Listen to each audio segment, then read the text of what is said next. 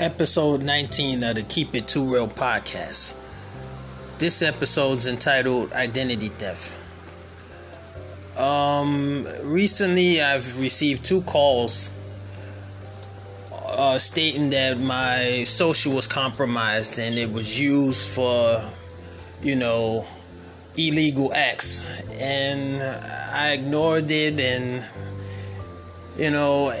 basically it sucks that somebody's out there using my social, ruining my credit or my identity.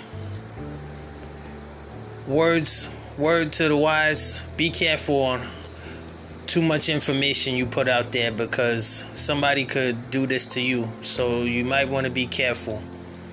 Try not to order too much stuff online. Be careful of who you give your information to, because in the end they'll wind up using your information in ways that you can't imagine. This is Lawrence Street for the Keep It Too Real podcast, signing off.